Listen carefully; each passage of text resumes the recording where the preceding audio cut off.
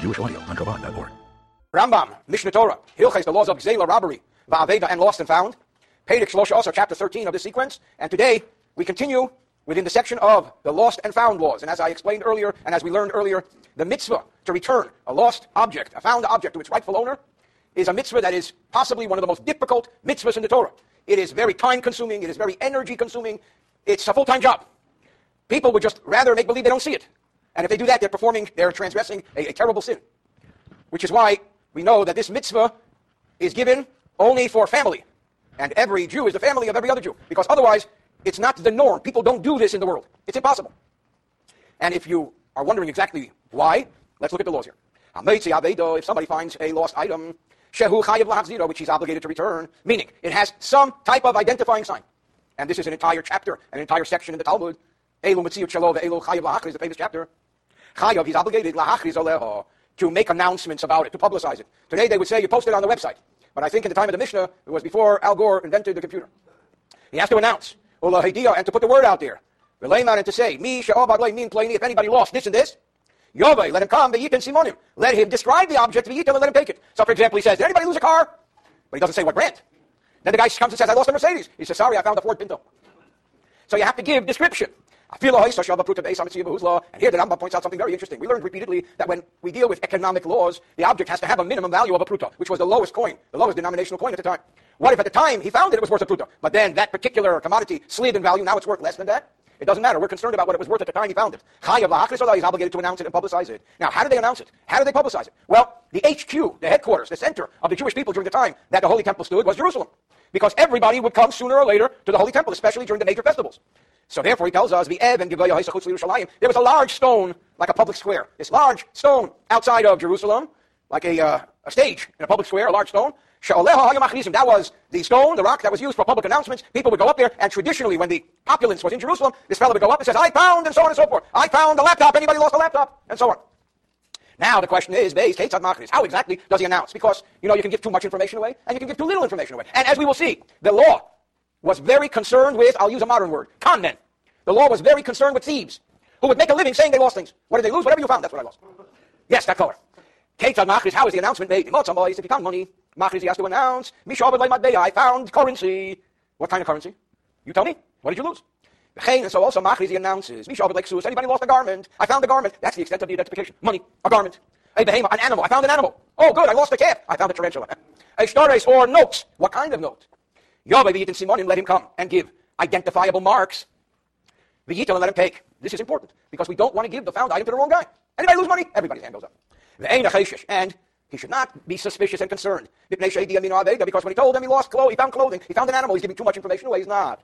Because he doesn't actually return the item to the guy who claims to have lost it until he gives clear, distinctive signs. And as we will learn, there are three categories of identification in law.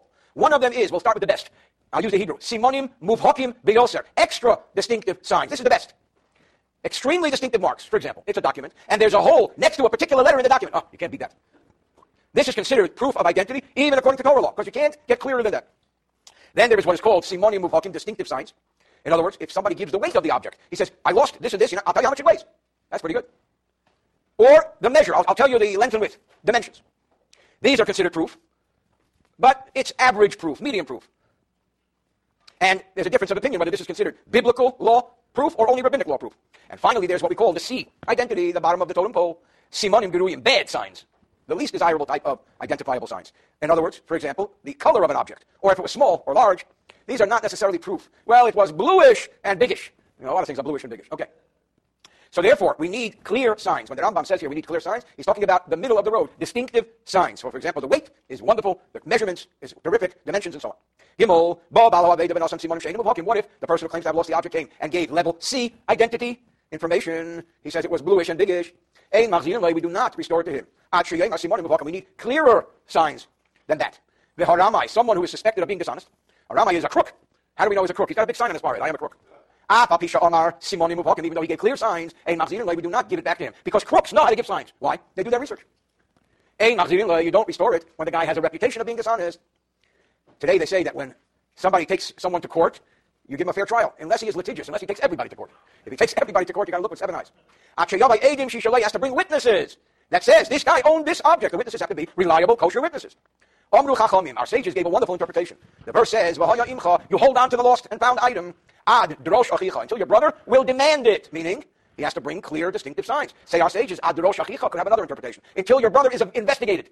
Somebody comes and says the object is his. Check him out. Check him out. Go on to Google and see what it says about it. Because you have to find out if he is dishonest, if not, because you don't want to give a lost and found item to the first con man who says he lost it. There are certain people who lost everything. Valid for Barishayna in the beginning, once upon a time, anybody who lost an object, and came and gave its identifying marks, they would give it back. The only time they wouldn't is if he was an established, dishonest person. However, as time went on, con men became prolific. They were all over the place. Everybody is stealing. So what do you know? People used to hang out by that stage, by that stone, and every announcement, they lost it. They would do research.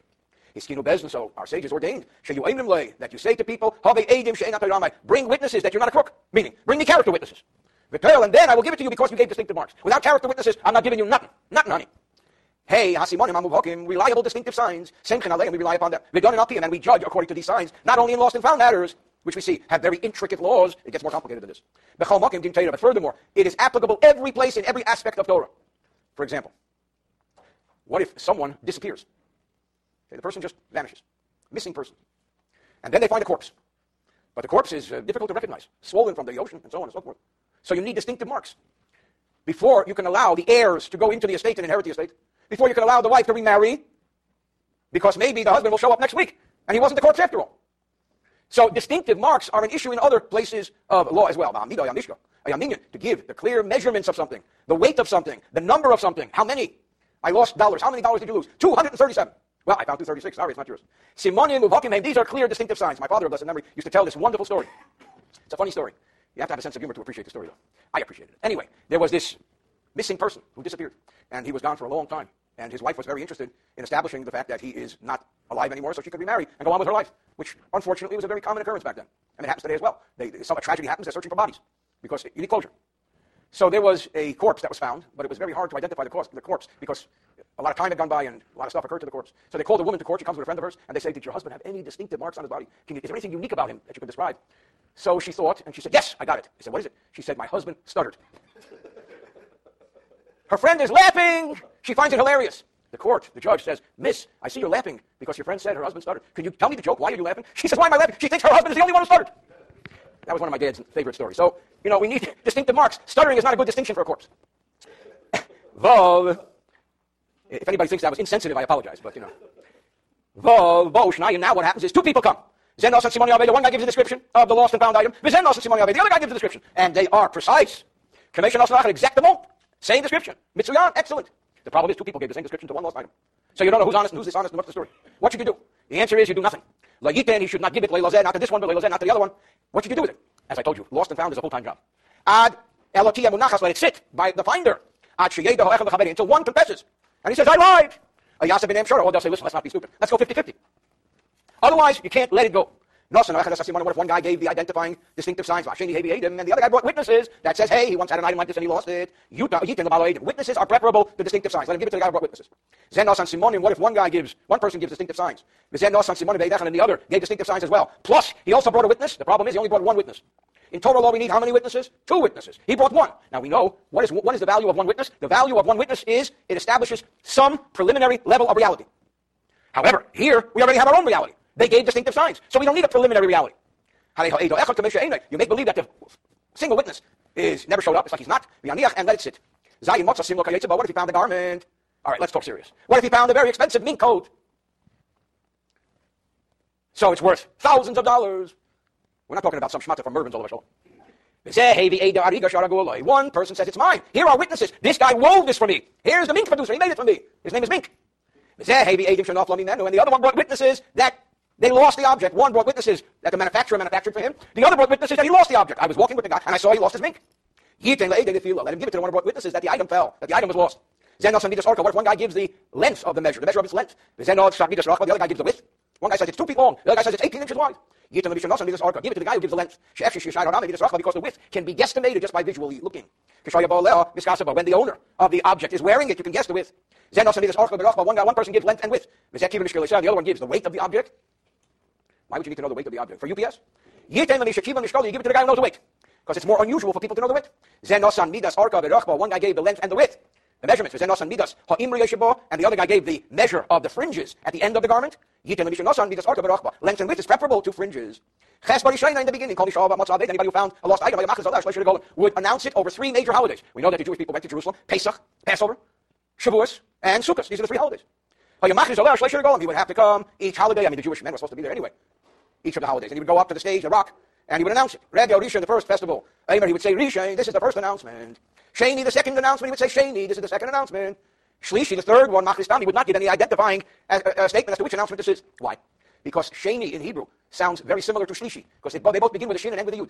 We don't want the hearers, the listeners, to confuse second and third. Why? Because we expect the person who thinks he might have lost that object to run home and then come back. But he has to hear second or third, because if it's second, he knows the guy will be around one more holiday. And after the third or the last holiday, 7 days later, he announces the 4th time. Some commentaries say 7 days later, the third announcement is the beginning of the holiday. 7 days later, on the 8th day, is the end of the holiday. Not that he has to stay an extra 7 days, because he's got things to do, places to go, and people to see. In order that the one who heard the announcement will have time to run home. How long will it take? It takes the average Jew who comes from maximum distance 3 days, and check his closets, check his possessions, and come back in 3 days, and 1 day to check. So therefore it is the 7th day. Now, what I just said was wrong, because I said the furthest point is 3 days, although many Jews live more than 3 days from Jerusalem. Our sages took an average rather than making somebody move there.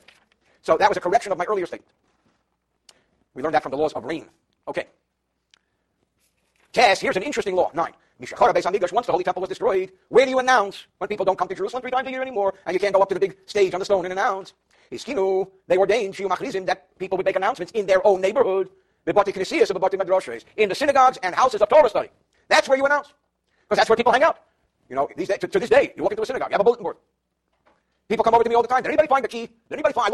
I left $1 million. Anybody find $1 million? They always come for $1 million. You know that. But just yesterday, somebody came and said, I found the key. Where should I put it? I said, put it on my podium. Half hour later, somebody comes to me distraught. I lost the key. I said, describe it. What's the length? The width? The weight? Teeth? No, I said, on the podium. Lord, it's a miracle. Okay. Now, and this is why I said it's interesting, there were the sharkers, the bullies. This refers to a period in the Persian king's times when the Persian government legislated a very interesting legislation, because they were looking to increase the income. They wanted to raise taxes. So they had a meeting, as they used to say when I was a kid, all the Congress liked. All the congressmen got together in Persia, and they decided that if anybody has a lost and found object, the king will keep it. Who needs to announce it? Give it to the government. They said, all lost and found items belong to the king. So our sages ordained, would be a pretty stupid thing to make public announcements, because that will just enrich the king's coffers who is taking stuff illegally. So they ordained that people should inform their neighbors and the people they know, as we say it today, only the people in their 9-digit zip code. By the way, if you don't know your 9-digit zip code, this is your homework. Go find out. What if you announced it or he proclaimed? And now what happens is the plot thickens. It's very nice when people come and say, we lost it. 1 person, 10 people. What do you do? What don't you do? What if you announced it and nobody came? What do you do now? You know, I got a life to live. I can't devote the rest of my life taking care of your object, especially if it needs to eat.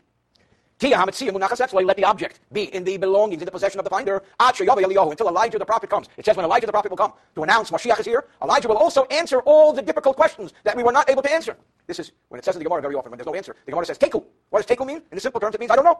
It means no answer. But it is an acrostic for Tishbi. Eliyahu is known as Eliyahu HaTishbi. Eliyahu HaTishbi. Tishbi. Yitaretz, Kushias, Vabayas. Eliyahu, the Tishbi, meaning Elijah the prophet, when he comes, will give all the answers to all the unknown questions. So there's going to be a big line around the block, and everyone's going to say, so what do I do with this object? I've been watching it for 2,000 years. And as long as he has the lost item, you know what? He's also responsible. If it was stolen or lost, he's responsible. Why? Because he's considered, according to the Rambam, like a shomer socher, like a paid bailey. According to others, he's considered an unpaid bailey, so his responsibilities are less. The Rambam says he's paid. But if an out-of-control issue happens, for example, a robbery, the guy comes in with a gun, he says, stick it up, Potter, then he's exempt.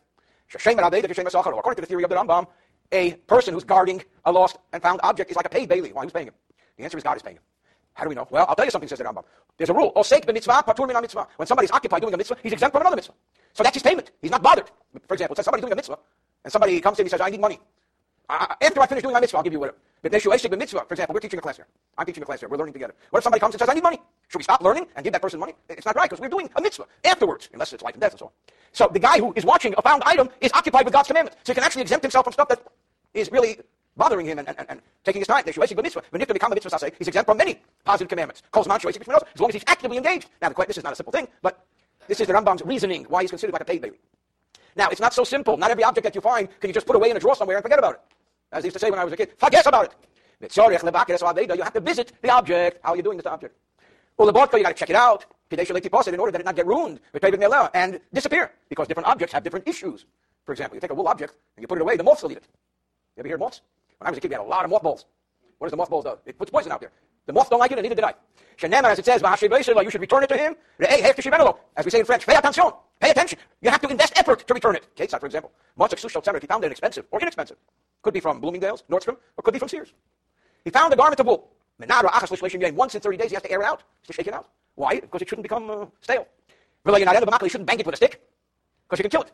He shouldn't even say to his friend, hey, come, help me air this out. Because with two people pulling and tugging, you can rip it. He just does it gently on his own. Or he lays it out over a couch. Not because it's gorgeous and I have company, but because it needs to get aired out. He should not selfishly benefit from doing it. He shouldn't lay it out over his couch when his best friend is coming. He can show it off. It's down to layers, and in fact, if he has guests, he should not lay it out before them. Even for its need, because you never know the guest. Maybe the guest is a thief. I always say, you have guests, check your silverware. Make sure no one's taking silverware, even if you're using plastic. I'm just kidding. We only have honest guests in our 9-digit zip code. Yud Beis, Motzah, Kliate. What if he finds wooden utensils? So the Rambam tells us that wooden utensils, unless you use them, they're going to rot. You should use them in order that they not rot, they not decay. What about copper utensils? You have to use those as well. You should use them, even with heat, but not with fire. Why? Because it will wear them down. What about silver utensils? Also use them. But only with cold. Why not with hot? Because not with hot. Because it'll blacken them. Discolored. Tarnished, as we say. What if he finds rakes or hatchets? He should use them with soft objects. He shouldn't use them with hard objects. Because he'll diminish them in value. Now we get to the top of the line. If he finds golden utensils. And crystal, fine glass utensils. Or fine linen garments. This is the top of the line stuff. And he shouldn't touch them. He shouldn't even think of using them. Because to quote Alfredo, this is very, very expensive. Until Eliyahu comes. Then Eliyahu will tell you whose it is, and it'll be just fine, because that's what's unique about these materials. They are forever. Just as we said with regard to lost objects, under the same law applies to the Rambam, with an object that was given to someone to watch, to guard. And suddenly the guy who gave it to me says, listen, do me a favor, watch my object for a week. Suddenly he disappears. He had to go overseas on an urgent matter. Overseas back then could be a year. Yud Gimel, Matzah Svarim. Now what if he finds books? What's the deal with books? Now we know that books age. On the other hand, books rip. He should read them once in 30 days just to get some air in there. What if he's a person who doesn't know how to read? We should look at the pictures. What if there's no pictures? He just moves the scroll, rolls the scroll every 30 days. You got to get air in there. You got to air it out. You should never study that subject with somebody else's book. First lesson, because the first lesson people learn, we're told, they jump and they fidget and they hock and you rip it. Got to be careful. And he shouldn't read a portion of the Yishna and repeat it again. He shouldn't read a portion and translate. And he shouldn't open more than 3 columns, I guess, or pages. He shouldn't have 2 people reading 2 subjects, because then they're pulling all over the place. This one will pull, the other one will pull.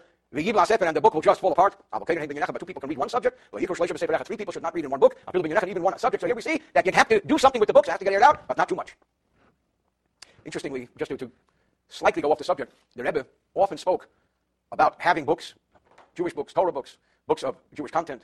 That's one of his 10 mitzvah campaigns. Bayis Mole Svarim, that our home should be filled with Jewish books. Said the Rebbe, and I want to make a comment, and the Rebbe said this often. He says, you walk into some people's houses, their books are gorgeous. I mean, unbelievable. You got to use the books. So somebody says, the Rebbe said, wait a minute, I'll use the books, they'll get ripped. They'll get torn. Said the Rebbe, good. That's a sign of success, so you'll buy new ones. You have to use books, because that's the only way you acquire wisdom. So here we have the mitzvah, your house should be filled with books, but not too gorgeous. You got to use the books. Okay, back to the text. Very interesting law 14. What's tefillin? What if he finds a pair of tefillin? He can estimate how much these tefillin cost, or he can ask a scribe, give me a price on these tefillin, and he can use them for himself. And he knows if the guy comes, he's got to pay him $100 or $500. Why? Because tefillin is something everybody has, and the price is pretty average. Tefillin is not a piece of art, but there is a mitzvah, and therefore, it's tefillin. What's the big deal? Now, the commentaries say that was then. Now, it depends how the tefillin look. Who wrote the portions? Was he a God-fearing person? Did you know him? Does he have a reputation? So tefillin could range anywhere today, from a low of bargain, kosher tefillin, $250, $275. This is what we call starter tefillin, bar mitzvah tefillin. And it could range into the many thousands of dollars, depending upon who did it and who made it. Therefore, today, it's questionable as to whether this law would apply. Today, tefillin is not tefillin. Today, it's very much differing in value. The plot thickens. What if he finds something that is alive? It's living and breathing. The problem with finding something that's alive is you also have to feed it. How do you feed an object that was found? You can go bankrupt. Imagine you find somebody's grizzly bear. They eat a lot. So the law is interesting. If it's something that works and eats, if it's a working animal, like a cow or a bull, they work. They're field animals. A donkey is a trucker. Says the halacha, you've got to deal with this object for 12 months from the day of finding it. So if you found it on January 1st, you've got to go till next January 1st. Well, who's going to pay for feeding this animal? Well, umaskiran, you rent them out. And you take the money. Umachilan, and you use the income to buy food. Like I have nothing else to do in my life and to take care of your animal and rent it out and feed it. That's what I said. This is a tough mitzvah. Not simple. And what if the rent, thank God, is greater, the income is greater than the cost of food? Because I buy my food in Costco. The owner gets to keep the overage. So I'm working hard for the owner. And similarly speaking, chickens. Anybody ever find a bunch of chickens? Once I found it in my freezer. He can sell the eggs and feed the chickens for 12 months. What happens when 12 months come and go? He can't be from that point on. He gets an estimate for the value of the animal or the chickens. And now, after 12 months, he's in a partnership with the owner. Like any other person who estimates the value of an animal, he takes care of it, then he gets a percentage of the profits. That's if there are profits. What if he finds calves or ponies, and they go out in pasture, so they basically feed themselves? Halacha says you care for them for 3 months. If the owner doesn't come in 3 months, you did yours. What if he finds animals that have to be fed? 30 days. What if he finds large geese or roosters? 30 days. If he found small ones, and anything whose trouble is greater than income, 3 days. Because listen, I have a life too. I can't devote my life to taking care of your kachkis. Kachkis and gens. That means geese and ducks and geese. From 3 days and on, what does he do with them? He goes to the court under court supervision and he sells them. He puts them up on Craigslist and he sells them. All right, on eBay. But so also produce. Produce has a very short shelf life. And the produce begins to rot. What good is it going to do if I'm going to hold your produce? You're going to have rotten produce. And I'm going to have a lot of worms. He sells them under court supervision. You're saying, okay, I sold them. What does he do with the money? I'm glad you asked. The money has to go to the finder. The finder holds on to the money. He can use the money for investment purposes and so on, stocks, bonds, securities. Little pizza. Therefore, if something out of his control happened, like an invading army took the money, or they sunk to the bottom of the sea. He was crossing the LA River and they sunk to the bottom of the LA River. That's dangerous. He has to pay. Even though he didn't use it, he could have used it. It becomes like a loan, like a borrowed object. Now, this sounds exciting. Money I could use. Well, no. Only if you sold produce that was about to rot, you can use that money. But because you took the trouble to schlep it to the court and get court supervision and so on. But money that was found, lost and found money, you can't use somebody else's money. Therefore, if they were lost by accident, but he's exempt, because he is a paid bailey, was exempt from accidents, as we explained. You test. Now, what about all the days that he's busying himself with a found item before he sells them in court? And he fed these animals or what have you. Who ends up paying for that? That's very expensive. If he used his money, and when the guy who lost the object comes along and identifies that he's ready to take it, he says, by the way, you owe me. And he gives him a bill. The Yerali says the Rambam now, does he have to take an oath in court if the guy says, are you crazy? Does he have to swear? Said the Rambam, it appears to me, and the Rambam uses that expression whenever this is his opinion, because it's a hotly debated subject, because ordinarily he would have to take an oath. Because who can believe these people? Here said the Rambam, it appears to me he takes without an oath. Why? This is one of the ordinances that was established tikkun olam, in order to make the world run smooth. Otherwise, no one will ever want to pick up a lost object. So therefore, our sages say, we're not going to make you take an oath. What's so terrible about an oath? Because as we did learn, and as we will learn, oaths are very serious business. If a person takes a false oath, it's a terrible, terrible sin. Therefore, there were certain people who hesitated to take even oaths that were true. They said, I'd rather pay. I don't want to take an oath holding a Torah. It's scary. So it's not worth $12 for me to take an oath. Or 40 cents. In fact, I'd rather just leave your object there. Said our sages, no oath. You can submit your bill and you have to get paid. Remember, only when the expenses did not reach the value. When the expenses reach the value, you got to get rid of it. Remember, we learned that. Closing paragraph says that Rambam, therefore, if somebody finds an object, he does not have to take an oath in order to make the world run better. Because if you say he does have to take an oath, every normal person will just walk by and make believe he never saw it. And keep walking in order that he shouldn't have to take an oath. Even though he's violating a mitzvah, which says, don't close your eyes. Even if he found a wallet, he found a purse. Everybody likes to find a purse. And the owner of the purse says, you know something, this is my purse. I gave you the signs, but you know what? There was another purse attached to it. There were 2 purses tied to one another, and I want my other purse. It's impossible, you should only find one. You must have found the other, and you took the other, and you're a thief. So now you go from a good guy to a thief. It's not easy. No good deed goes unpunished. Halacha says even here, he does not have to take an oath because we do want people to observe this very trying mitzvah of lost and found. End of chapter 13. Rambam Mishnah Torah, Hilchos, the laws of Gezelah, robbery, Va'aveda, and lost and found. Aveda literally means lost. Perek Arba, also chapter 14, we have segued a while back into the laws of lost and found. The Rambam here refers to a verse in the Torah.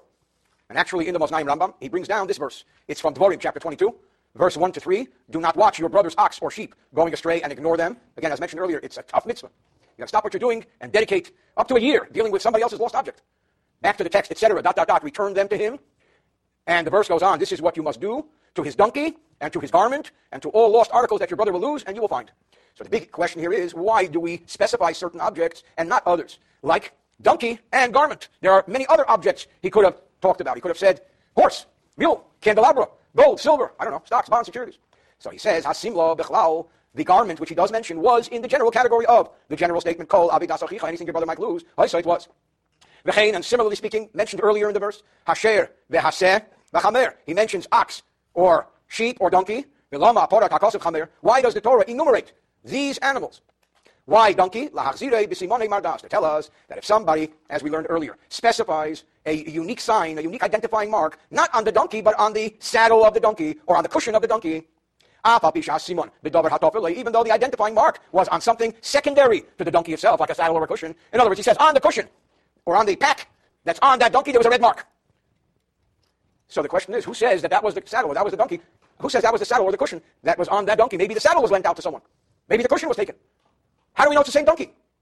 Nevertheless, Yachzir, we have to assume it is and return it, even though the marking, the distinct marking, is on something secondary to the donkey. So that's why he enumerates donkey. Why ox and sheep? Because he enumerates ox and sheep to tell us that somebody has to return. Even the wool that was shorn off the sheep. And compared to a sheep, the wool is almost insignificant. Compared to an ox, the wool from the ox's tail, the hair from the ox's tail, is almost insignificant. Even though it is a seemingly minuscule matter, insignificant, still it has to be returned. So that is why we enumerate donkey, in case the distinct mark was on the cushion. Ox, in case he says, I don't have to return the ox tail hairs. Yes, you do. In case with sheep, he says, I don't have to return the shearings. He says, yes, you do. Why does he specify a garment? Lil made me mental to learn from it. Just as a garment is unique, because almost every garment has distinct markings. And you can assume that when people lose a garment, people are going to go look for it. Garments are not just forgotten. In other words, if you lose an ox, you see one ox, you see them all. Very difficult to distinguish an ox. Very difficult to distinguish a donkey. What are you going to say? My donkey answers by the name Moshe. Hey, Moshe. It's not so simple. A garment, every garment is distinct. So he has to return it. A cold over. So also we learn the general rule here, that anything and everything that has distinct markings, we can safely assume that people are looking for it, meaning they didn't despair to find it. So they have to return it. However, from here we learn that something that does not have anybody looking for it. Why? Because they have no hope of ever finding it. And the owners gave up. Finders, keepers. Even though it has marks of distinction. But the fellow who lost it gave up ever finding it, because he lost it in a place that there's no hope of ever finding it. So this is why the Torah specifies these various items. Now the Rambam gives us a general rule. This is the rule when it comes to lost and found laws. Anything that has a distinct marking, being that it was lost, and the owner knows it was lost. I'm sorry, I said this wrong. Let's start again. 2. This is the rule. Something that does not have distinct markings. It was lost. And the owner knows it was lost. Then you can safely assume that the owner gave up hope. For example, somebody lost a quarter. Someone lost a $5 bill. How are you ever going to find your $5 bill? There's no distinct mark on it. What are you going to say? It has Abraham Lincoln's picture. They all do. Again, for example, somebody loses one nail. A machat or a needle. Achas, one. A matbea or a coin. There's no identifying sign. A nail is a nail, a needle is a needle, and a coin is a coin. Therefore, if this was lost in a place that has lots of people, whoever finds it can keep it. However, anything that has an identifying distinguishing mark. Again, for example, simla, a garment. A garment has an identifying distinguishing mark. Ubehema, sometimes an animal will as well. For example, you can have a brand, or you can have a unique characteristic of a particular body part. You can safely assume that the owner did not despair to find it. Because the mind is depending upon finding it. That he'll give distinctive markings, which it has, and they'll get it back. Therefore, he'll keep looking for it. Therefore, one who finds it, must go up to that unique place which they had in Jerusalem on top of the rock and announce, I found a garment. Can you identify it? Unless he knew for sure that the owners did give up hope. Again, for example, he heard the owner say, woe is to the loss that I had, or something similar, where they show with their words that they have despaired from ever finding it. That object, if it's found, can be kept by anybody who finds it, because once someone despairs of ever finding something, it belongs to the finder. If he found something that does have a distinctive mark, however, he finds it in a place that no one ever expects to find something. For example, beyond, somebody loses something in the sea. Somebody went into the ocean, he swam deep into the ocean, and his ring fell off. You're going to find a ring deep in the ocean. Or in the river. Or in a place where the majority of the population are not Jews.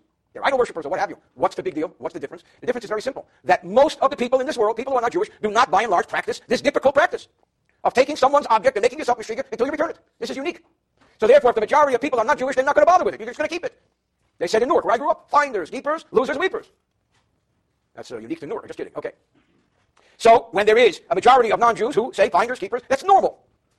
We can safely assume that the owners gave up hope. Being men from never finding it, from the moment it fell. Well, therefore, if someone does find it, then the person who finds it is a keeper. Even though they didn't hear clearly the message that the owners gave up hope, but here, the situation, the setting, the environment in which it was lost, by definition means that the owner will give up hope. Now comes a big debate in the Talmud between Abaya and Rava. What if somebody loses an article? He's not aware that he lost it. But had he been aware, he would despair of finding it. Yiyush shalei midas, when the owner of an article does not know of the loss, even if the object has no distinctive mark whatsoever, but there's no way you can ever find it, but he doesn't know he lost it yet. This is not called Yiyush.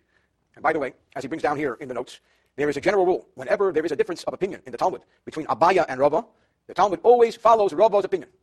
And parenthetically, it is said that you cannot go 3 pages in the entire Talmud where you don't find the names of Abaya and Rava. They were such prolific teachers. So whenever Abaya and Rava disagree, which they always do, you assume that the law follows Rava, except for 6 situations. These 6 situations are known by their acrostic, Ya'el Kagam.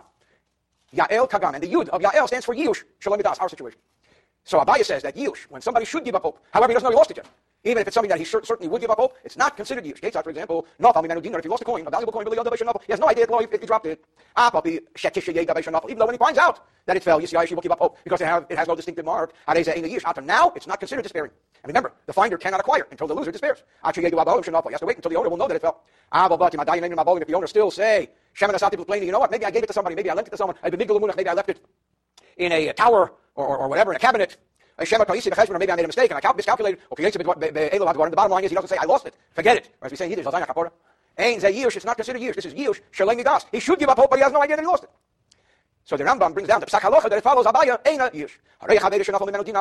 Somebody sees his friend dropped a valuable coin on the ground, but he didn't know about it. And he takes this coin before the other fellow despairs of it. How do you know? Because he doesn't even know he lost it. In this scenario, causes the finder to transgress, as we said earlier. 1 positive commandment and 2 negative commandments. As we clearly explained earlier, chapter 11, halachas 1 and 2. Even if he gave him back the dinar after he gave up hope, this would be a gift. Because when he acquired it illegally, transgressing these 3 mitzvahs, the fact that later he gave up hope, and this guy says, let me give it back, too late. You gave it back, you're a nice guy, you gave him a gift, but you already transgressed. Again, the mechanism here is, before he gives up hope, it's his, that's when you took it. Once he gave up hope, in that case it's a new reality. What if somebody takes the coin? Before the fellow gives up hope, with the intent of returning it. And after he gave up hope, he then intended to rob it. This is a problem. Originally, he took it to return it. Then he gave up hope, so he says, no, I'm going to rob it. Here, his transgression is he did not return it when he was supposed to. What if he waited? He didn't inform the owners that he found it. He didn't take the coin. He waited until the owner would be cognizant, would be aware of the fact that it fell. Because once they realize that they lost a coin that has no identifiable signs, they will give up hope. And then he took the coin. The only transgression he commits in this scenario is where the Torah says, you cannot make believe you didn't see it. All this time he's making believe he didn't see it while he's watching it. Are all similar scenarios. If he sees a selah, a particular coin, or any other coin which fell, even dropped by 3 people. Even though if you divide it by 3, it doesn't have a minimum value of a pruta. For each one, you have 3 owners, it has to have at least a minimum value for each one. Still, he has to return it. Maybe the 3 are partners. In that case, the entity is a partnership. It's not 1 person or 3 people, it's 1 partnership. Perhaps one forgave his part to the other, one bequeathed his part to the other, but incase. So if you have a partnership, and 2 partners give up hope, then the other guy has a pruta's worth. Halacha 9 says, what if somebody's colleague saw that he lost a dinar, a valuable coin, in the sand or in the dirt, and then it escaped the vision, it escaped the awareness of the owner. Falling into the sand or falling into a pile of dirt is like falling into the sea. And ultimately it becomes the possession of the one who finds it. Because when you drop something in a big area of sand or dirt, you give up hope from ever finding it. Because how could you prove that what you found is yours? Maybe somebody else will say it's theirs. Even though you say, hey, wait a minute, I see this guy went to the store to buy a sifter. He's going to go through all the sand he sees and sift it. His effort is, as we say, shvach. It's a weak effort because there's so much sand and just 1 coin. He has as much hope as finding it like all the other people who walk around the beach with sifters trying to find precious things. If they invest 3 days into it, maybe they'll find a quarter. Maybe they'll find other people's stuff. This guy is doing the same thing. He has no particular spot that he knows he dropped it. He thinks maybe it's in this area. It's like you're looking for a missing airplane. Not because nobody gave up hope, but because there is no hope. If somebody finds a selah, a basic coin, in the marketplace, what if his friend finds him? He says, you found a coin. It's my coin. I'll prove it to you. It's brand new. It's a coin minted by this in this country. It has the picture of this king on it. I feel even if he says it has my name scratched onto it. He said nothing. He's not obligated to return it. Why? Because coins do not have distinct markings. You see one coin, you see them all. Even if they do, they don't count. Why? Why don't they count? This is astonishing. I told you the name of the coin, the denomination. I told you the king. I told you the year. I showed you my initials on it. Of course it's mine. No, it's not. Here's an interesting rule. Because money is used for one purpose, to be spent. So we can very easily say, yes, it was his. It was his. But he spent it. He bought lunch with it. But not from the Yadach, and somebody else got change and dropped it. So you can't prove it's yours because there was a distinct marking. Because that's what money is used for, spending. Being that by law we can't rely on this. Then the guy gave up hope as soon as he lost it. No one will ever believe me that I didn't spend this. Therefore, by law, by halacha, it belongs to the finder. If somebody finds something that does not have a distinctive marking, adjacent to, an object, yes, that does. He finds two objects. One has a distinctive marking, and the other doesn't. He's obligated to announce the find. What if the guy who gave the distinctive marking comes along and he takes his, he identifies the object, and he said, this is the only thing he dropped, and then the fellow acquires the object that does not have a distinctive marking. If somebody finds earthenware, an earthenware utensil, or something similar, utensils where you see one, you see them all. If they're new, he gets to keep them. Because it's like a coin of coins. Has no distinctive marking. The owners don't recognize it. Because nobody knows if this picture, or this glass, is his, or somebody else's. What if somebody comes and says, I lost my Starbucks coffee cup? Everybody has a Starbucks coffee cup. But if it was a utensil, which is unique to the eye, it's distinctive. He has to announce it. Why? Perhaps a Torah scholar who has credibility will come and say, even though he can't give 100% description of its distinctive marking, but he can recognize his coffee cup. Then being that he is a Torah scholar. What's the significance here of a Torah scholar? A person with credibility. We assume that a Torah scholar will have credibility. If the Torah scholar recognized it and said, it's mine, even though by law the markings are not that distinctive, you should give it back. Yud Gimel 13. What qualifies this? When does this apply? B'talmid vosik, to a real, refined Torah scholar, who doesn't tell stories. He never changes his words. He's consistently truth-telling. Well, actually, he does sometimes lie. A Torah scholar can lie? You bet. In manners that bring peace to the world. It says that when somebody buys something, and these were the days before you can return things, especially online. Somebody buys something, and they say, do you like my new dress? Even though it's ugly. You look at it and say, ugly! You say, it's gorgeous. Why? Because they bought it already. That's called Mishana Mipnei Darka Sholem. You change the story, you lie for peace. Or to bring peace between husband and wife. Some people will bring war between husband and wife, which husband said about. You know what your wife said? Aaron HaKohen did the opposite. He lied. He said, your wife said she's sorry, your husband said he feels bad. So a scholar will change the facts when it's a mitzvah to change the facts. Or with regard to a tractate he's studying, somebody says to him, what tractate are you studying? And I believe the interpretation here is that he doesn't want to take the responsibility to give an answer to a serious halakhic question that he's not qualified. So he won't. Or they'll ask him if he slept in this bed, and he doesn't want anybody to know where he slept. Or in the house where he stayed. And here he spells it out. For example, he's engaging in the study of the tractate of Nida, which deals with the laws of menstruation and purity and impurity. And he says, I'm learning laws of mikveh. Why? Because he doesn't want to be asked questions about doubtful issues regarding menstruation. He doesn't want to take the responsibility. I believe that's what it means. So he gives a different law.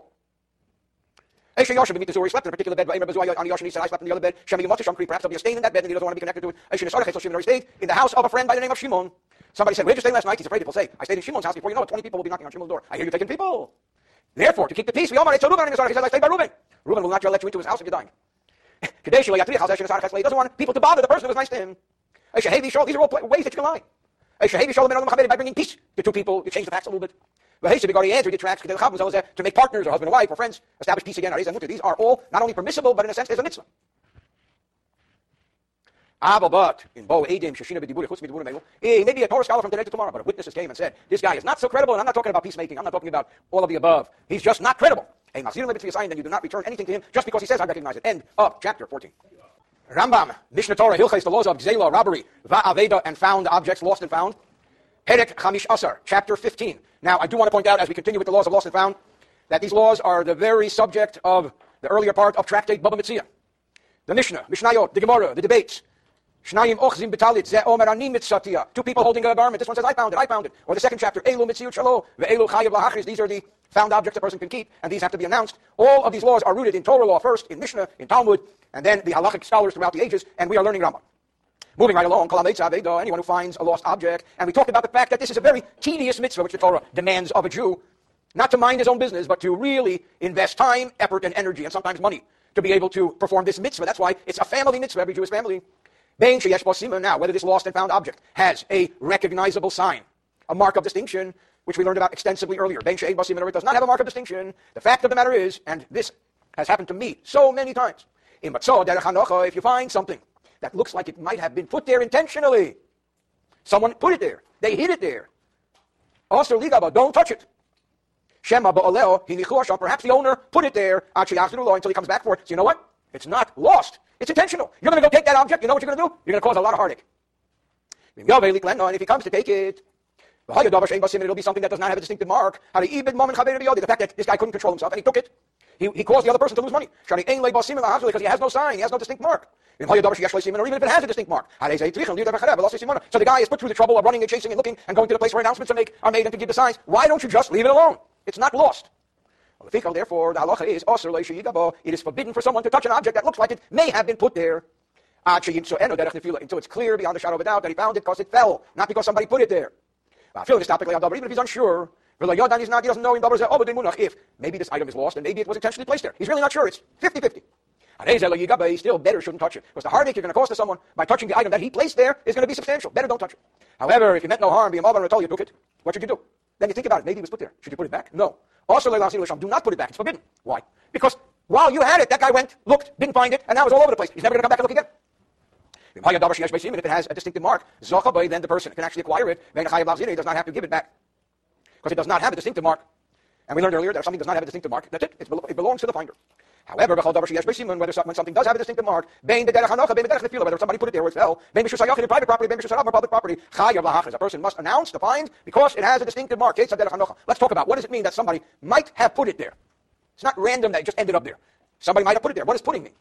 For example, he found a donkey, a Torah or a cow. They are pasturing. They're munching grass on the roadside by during daylight. You know what? It's very possible that the owner went into the 7-Eleven and he told his donkey or his cow, munch some grass on the side of the road. Who said it's lost? Or he's in a garbage dump. One of the best places to hide something is in a garbage dump. Who's going to go look in a garbage dump? This guy, he looks in garbage dumps. He found something in a garbage dump covered with garbage, and he uncovered it. And you know what? Chances are someone put it there. Don't touch it. As it says with regard to lost and found, something gone astray. This object is not gone astray. It's exactly where it was put.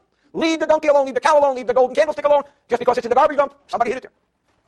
Is that always so? No. If you find a donkey, the caleb hapuchim and all the stuff on the donkey are upside down. It's a big mess. This means this donkey is lost.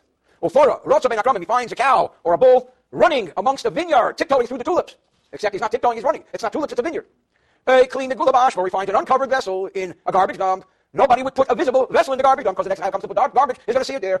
All of the above scenarios. This is a lost object. Halacha says, you take it, and you announce it. Gimel 3, if he sees a donkey, a Torah or a cow.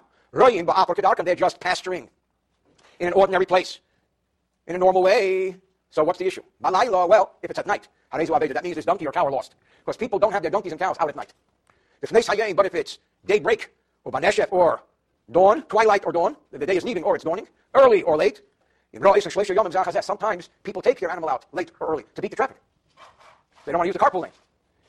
But if he sees this animal hanging out 3 consecutive days after sunset or before or by twilight, this is a lost item. It's already 3 days this animal's lost. He sees a cow, a bull, running along the road. Well, it depends where it's running to. If it's heading to the city, this is not a lost item because he's running home. But if he's running out of the city, this is lost. Because people don't have their animals run to pasture. Here's an interesting scenario. What if somebody finds his animal pasturing amongst the vineyards? A vineyard is not the best place to pasture. Why? Because he killed the vineyard. Because that can ruin the vineyard. The guy's going to munch up all the twigs of the vineyard and no more vineyard. He has to restore it. Not so much because the animal is in danger, but because the vineyard is in danger. Therefore, now comes a different law. Remember we said that idolaters, non-Jews, have a whole different value system of lost and found. Therefore, we do not apply these laws across the board to non-Jews. What happens now if this vineyard belongs to a non-Jew? Well, what's the deal? It's not considered lost, and he doesn't have to restore it. However, if the culture there was that the idolaters see an animal trampling on their vines, they'll shoot the animal. Shoot first, ask questions later. And the poor animal, we're concerned with the safety of the animal. What did the animal do? Why would the guy kill the animal? What do you mean why I killed the animal? Because he ruined my vineyard. It's a good thing I only killed him. I could have done worse. Then let's treat it like a lost animal. He takes it to save the animal cruelty. If the culture there is that they would shoot the animal. If the culture is not that culture, then that's fine. I think that across the board, we treat non-Jewish objects the same way the non-Jewish culture treats it. What if he finds a cow wandering in the public domain. You go out here to Ventura Boulevard, you see a cow. It's in the fast lane. It depends where in the public domain. If it's outside the 2,000 cubits near the city, which means it's outside the city limits and more, that's a lost cow. You have to restore it. If it was pasturing in the grass, or it was in a barn that's not properly closed and locked down and guarded, but it's not necessarily going to get lost. It is lost and it's not lost. You know what? Don't touch it. This is not a lost object. If you found a garment, a condom or an axe, sitting at the side of a wall, chances are somebody took it. Somebody put it there. Better it shouldn't be touched. But if you found him in a thoroughfare, he takes it and he announces who lost a garment, who lost an axe. Now we come to an interesting subject. We may not know that much about it, because not many of us raise doves or have dovecotes. I know in Newark I don't remember seeing too many dovecotes. But Gezelah, if you found doves, young doves, their wings are tied together so they can't fly.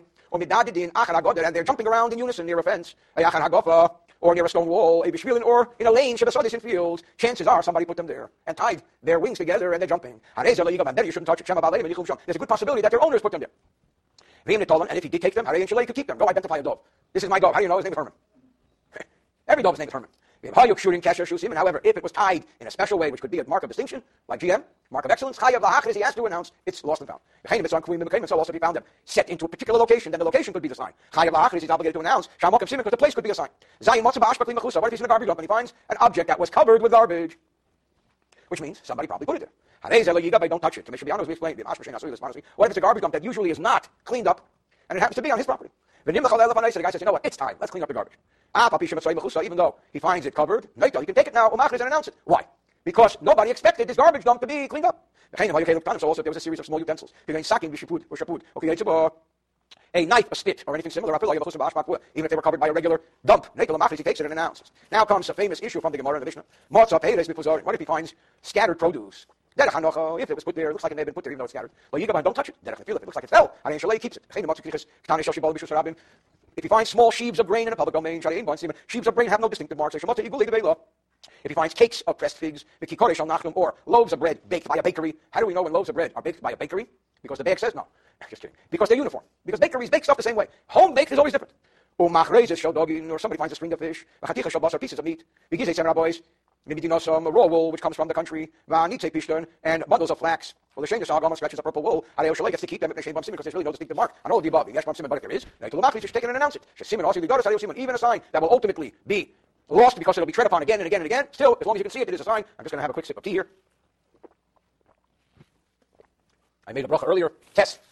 But if he finds home-baked breads, loaves of bread, or wool that has been dyed by a craftsman, they all look the same. Pitchers of wine, jugs of wine, or oil, and they all look the same. They're commercial. He has to announce them. I'm sorry. The opposite. He finds home-baked bread, wool dyed by a craftsman, so it's unique. Jugs of wine or oil, not that was made commercial, but that is made privately. They have signatures on them and so on. He has to announce them. All of these do have marks of distinction. However, if the wholesale storage places of wine or oil were opened, and this is just one of many, then these are his. Even though they're marked, because all these are marked. And then this becomes like bakery bread. They all have the same form, but there are so many. And bakery breads weigh the same. Yud, I'm a little nervous because we have the owner of a bakery sitting here, and it makes me very nervous. But that was then, this is now. What if he finds small sheaves of wheat or what have you in a private domain? They look like they fell. They belong to him. If they look like they were put down, he has to announce it.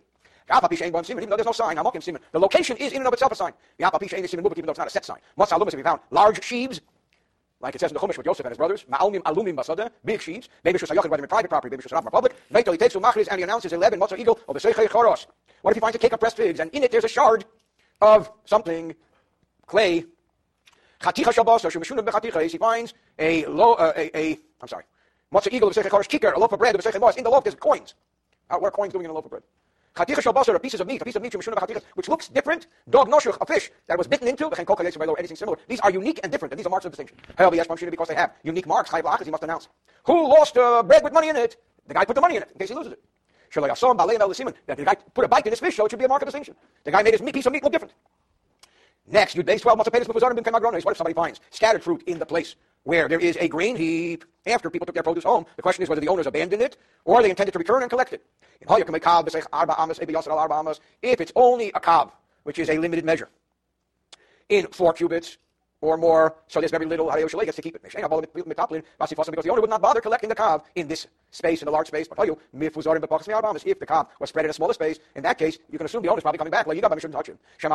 Maybe the owner put it there. If it was half that amount, and 2 amas, a kabayim or 2 kavim, in 8 amas, I say a kav, or had 2 or 3 species, to make, for example, tomorium, shumshim, and if it had, for example, dates, sesame seeds, and pomegranates, we're really not sure. The pikach best he should take it, but if he did, he does not have to announce. You'd give him what he paid. If somebody finds a collection of fruit, a pile of fruit, they pay bikli, or fruit in a container, a kli or a clean container.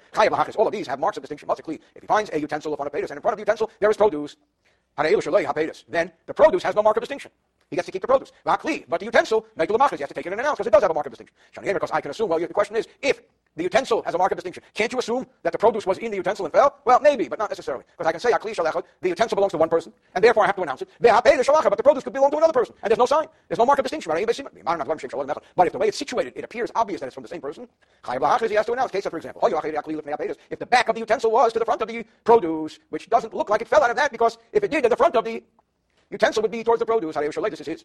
He gets to keep the produce. But at the front, the opening of the utensil was by the produce. We should suspect perhaps the produce came from this utensil. But if there was a lip to this utensil, even though the opening of the utensil is facing the produce, he gets to keep it. Why? Because the lip would have kept something in the utensil, and now there's nothing there. Had they fallen out of this utensil, the lip would have kept something there. If some of the produce was in the utensil and some on the ground, here he has to announce the entire amount. What if somebody finds the Rambam's translation in the Mishnah is berries?